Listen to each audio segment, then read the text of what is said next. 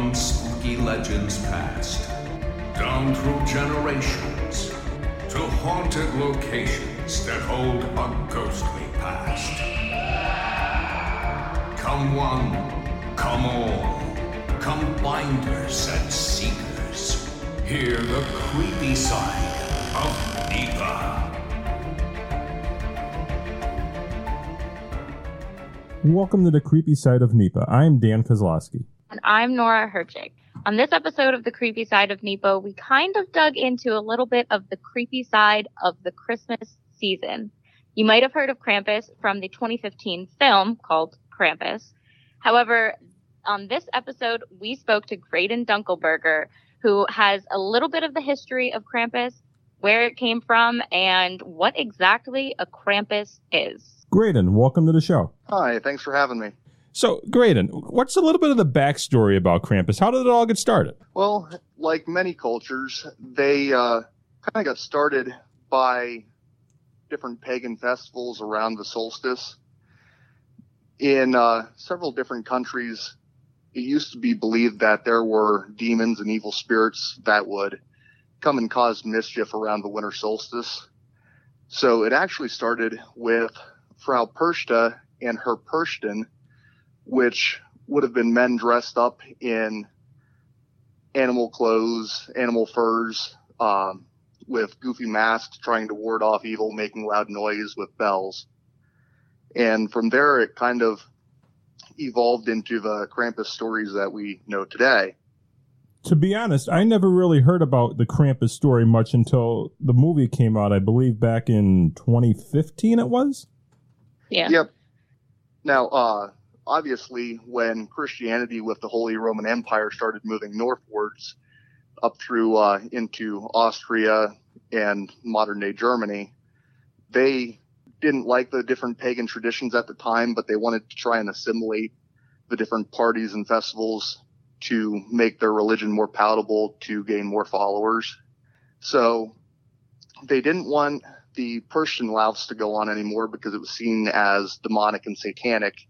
So they had to kind of shift into a new holiday creature that they could still associate with their beliefs and something that the church would find palatable enough to them to allow it.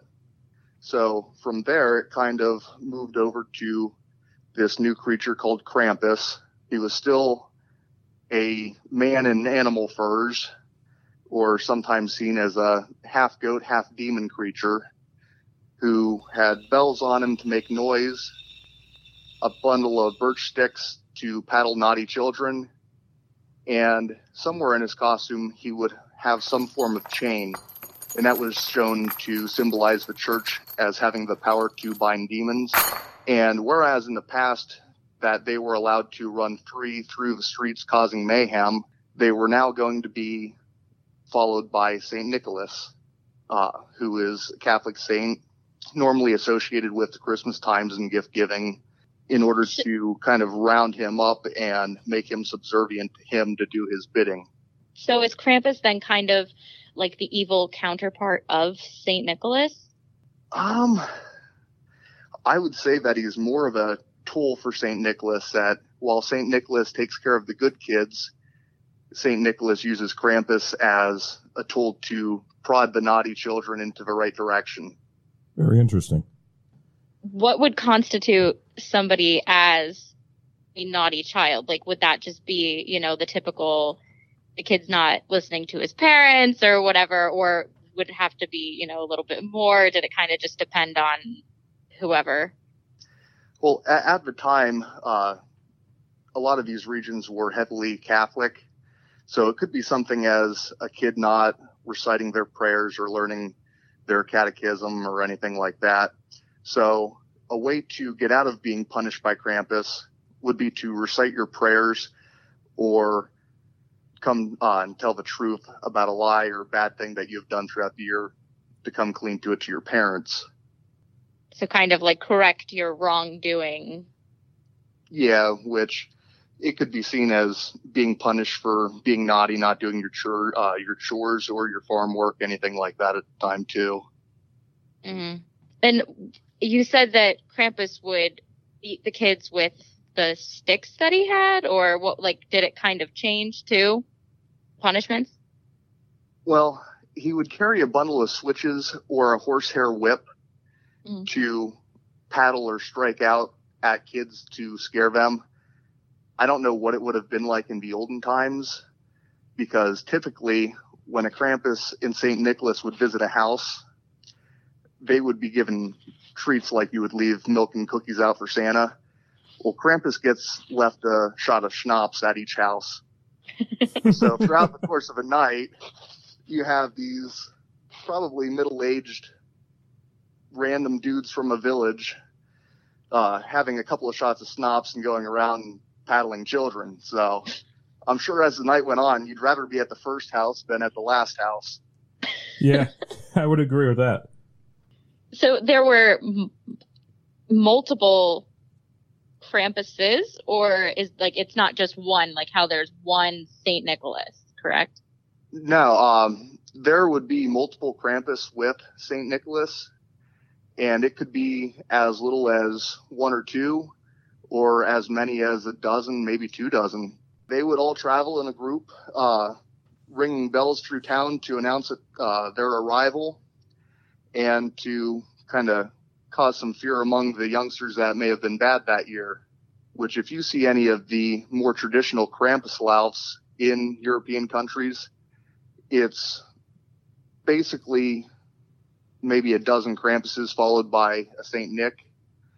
And each little town has their own regional variants of this. Because they're so isolated, there's no overarching theme of what a Krampus has to look like. And the same goes for the St. Nick. He could look like a typical holy saint. He could look more like Santa. Just depends on the region. It kind of varies based on like folklore and how it was passed down from generation to generation. Yeah, and in these parades, you might have, 20 different groups together. So each group has their own group of Krampus and St. Nick. So by the course of the parade being over, there may be 20 different St. Nicks chasing around a couple of Krampuses. And what exactly happens at the parades? It's just basically a bunch of people dressing up as Krampus, especially the more modern ones. Yeah, the more modern ones, it seems to be a thing where you take your kids to show them, oh, hey, look, if you're bad this year, Krampus is going to take you. Here's what some of the Krampus look like. And they'll get close to the bystanders, maybe swat at them with a horsehair switch. If the kid's bad, maybe they'll pick up the kid, walk with them for a little bit, hand them back over to the parents. Now, I have noticed that you did quite a bit of work with Krampus. You have a group called Krampus Susquehanna. Am I correct? Well, yeah, I'm the Susquehanna Valley Krampus. And it's not really a group. It's more or less a page just to show what I'm going to be attending this year. How people can meet up for pictures, just different goofy things throughout the year. Why did you decide to start doing that? Well, I studied history at Susquehanna University, and I was on a study abroad program to Salzburg, Austria. So I kind of learned about the traditions over there, thought they were interesting. Mm-hmm. And nothing really happened until I got a dare from a friend at college saying, hey, if you dress up like Krampus and scare my roommates, I'll dress like St. Nick. So I made the first Krampus suit out of that, and we visited his roommates on campus and a couple other people. We were stopped by the public safety, and once we explained what it was to them, they thought it was kind of fun and unique, so they let us keep going. Well, that's definitely an interesting way to get started. Sure is. Have you seen more of an interest in Krampus, like recently, as opposed to a few years back? Yeah, I mean, I was actually doing it before the 2015 movie, but after that and a couple of the videos from the Krampuslaufs in Europe going viral, people kind of seemed to take a liking to it. It kind of breaks up the monotony of the whole Christmas season. When you have people putting Christmas trees on the shelves in October and Christmas movies right after Halloween, people kind of get tired and bored of the whole thing, so they're looking for something to help break it up. Yeah, and every year it seems like the movies come out earlier and earlier. Yeah, which by the time Christmas gets here, then everyone seems to be sick of it. So at least this gives a more varying degree of emotion to the whole holiday season. Yeah, I would agree. Definitely adds a little bit of a different flavor to it as well. Because, Christmas is typically, obviously, like happy and giving gifts to people and all that kind of stuff. But it's a little bit of I don't want to say negative, but like darker side to the Christmas season for people. Maybe a little bit more on the creepy side. Yeah. Well, if anyone is interested in looking you up on Facebook, how could they find you? They would just have to search for the Susquehanna Valley Krampus. Okay. Well, I'd like to thank you for joining us tonight. Yep, I appreciate you having me. Thanks for coming on. Yep, thank you. Have a great holiday. You too. Thank you for joining us on this episode of The Creepy Side of NEPA. Although this is our last episode for 2020, we will be back in 2021 with at least one episode every single month. And if you haven't already, make sure to like us on Facebook. Our Facebook page is called WNEP's Creepy Side of NEPA. And also, if anyone has any ideas for an upcoming episode, or maybe you have a story that took place in northeastern or central Pennsylvania that you'd like to let us know about, our email address is ghost@WNEP.com, or you could also contact us through our Facebook page. Happy holidays! We'll see you in the new year. Until then, enjoy the creepy side of NEPA. This has been the creepy side of NEPA. If you have a spooky story that took place in northeastern or central Pennsylvania, send it to ghost@WNEP.com for your chance to share it on an upcoming episode. We're dying to hear from you.